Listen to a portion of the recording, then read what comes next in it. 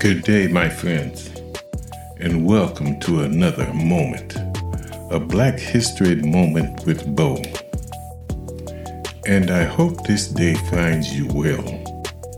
I also hope this day that you take a little time to remember the loved ones that have gone on, remembering their smile, their laughter, and the love that you shared with them.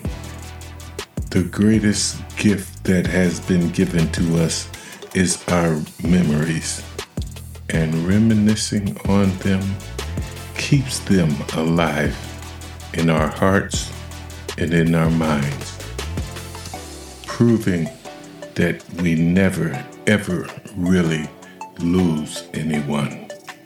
And I would also ask of you this day to think about our ancestors. Think about the ones that were born into slavery and died in slavery. What an horrific life they were forced to live under. May they forever rest in peace. Well, it is time for us to slip into a little darkness.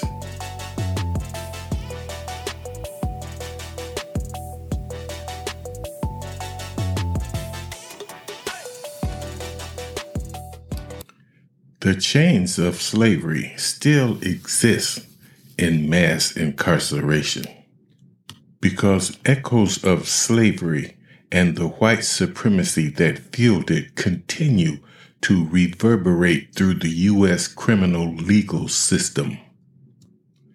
The 13th Amendment may have outlawed the enslavement of Black people, but the United States continues to devise new ways to uphold the racist hierarchies that slavery was founded on and to restrict the freedom of the descendants of enslaved people.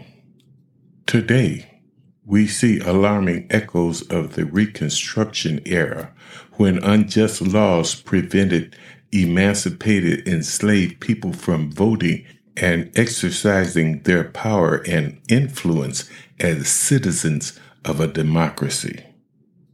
During the 2020 presidential election, people who lived in predominantly Black neighborhoods faced significantly longer lines to cast ballots than people in predominantly white neighborhoods. In some cases, Black people were forced to wait more than 5 hours to vote. Now, lawmakers in 43 states have proposed at least 250 bills that would make voting more difficult.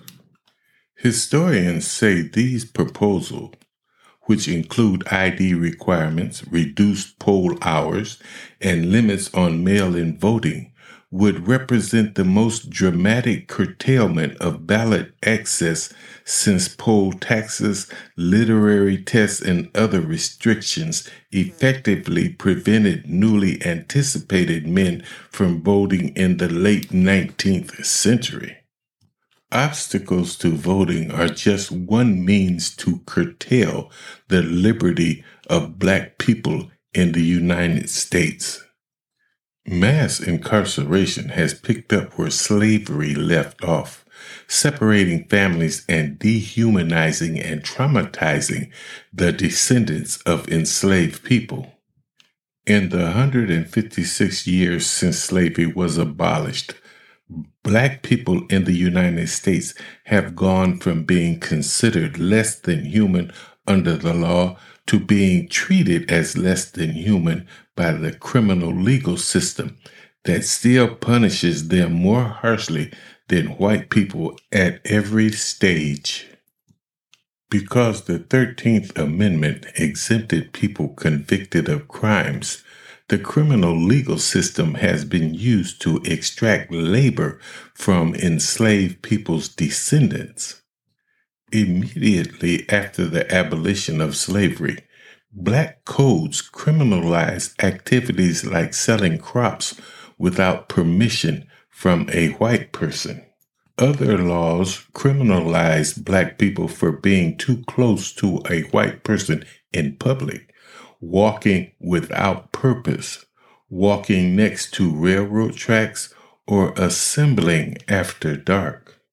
As lawmakers expanded the criminal legal system's ability to arbitrarily send black people to jail for minor crimes, convict leasing laws allowed plantation owners to lease convicted people.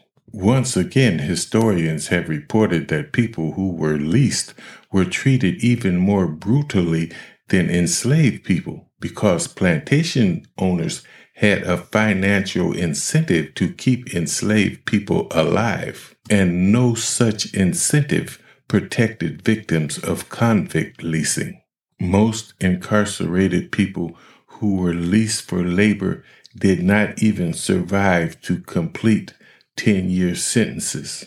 Until the middle 1950s, states routinely forced chain gangs of imprisoned people to do public works projects while wearing chains weighing as much as 20 pounds.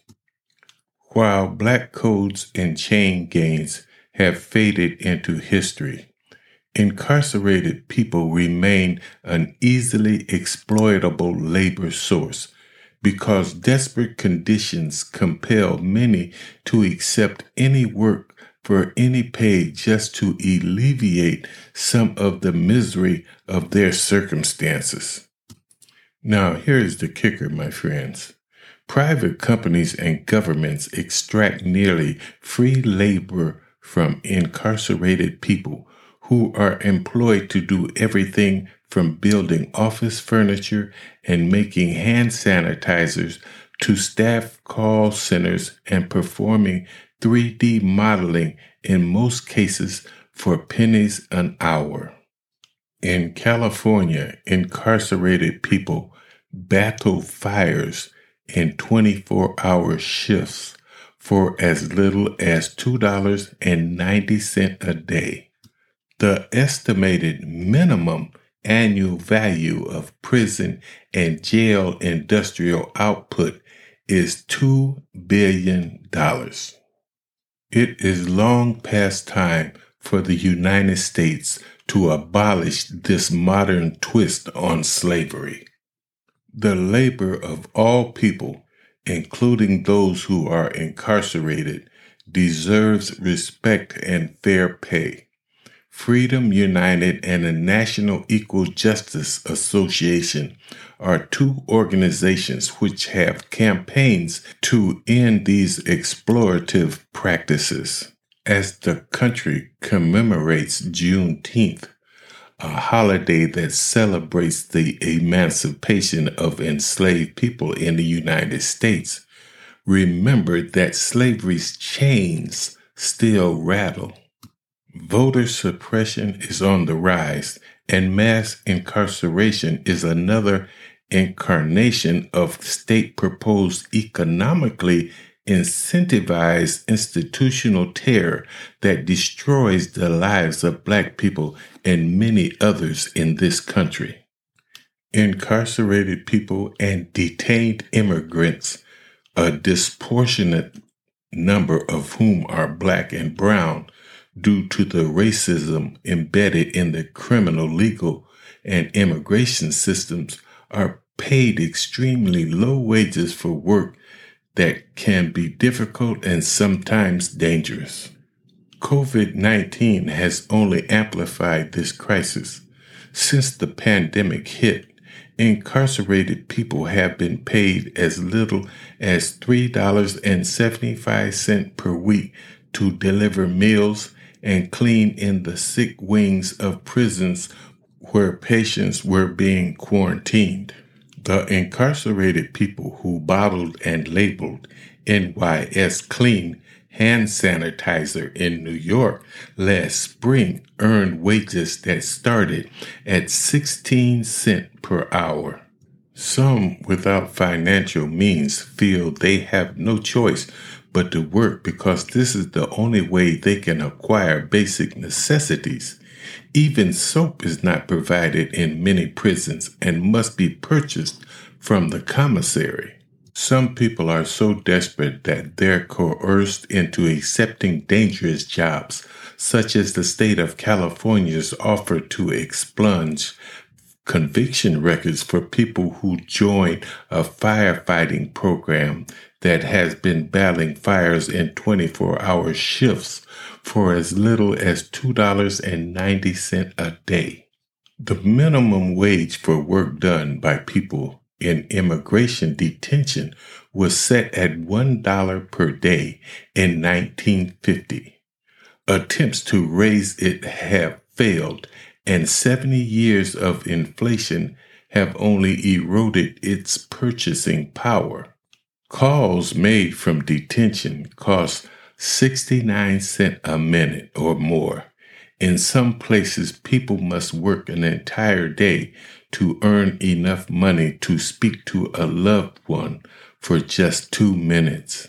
And as people in immigration detention are paid pennies to cook their own food and clean their surroundings, the private prison companies that run these facilities grow more profitable because they don't have to pay market rates for meals and janitorial services.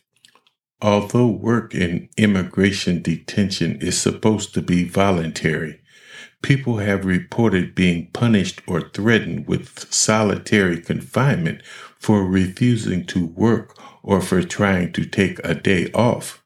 Attorneys and advocates have argued that paying people in immigration detention less than minimum wage violates the 13th Amendment because people suspected of civil immigration violations have not been convicted of criminal offenses.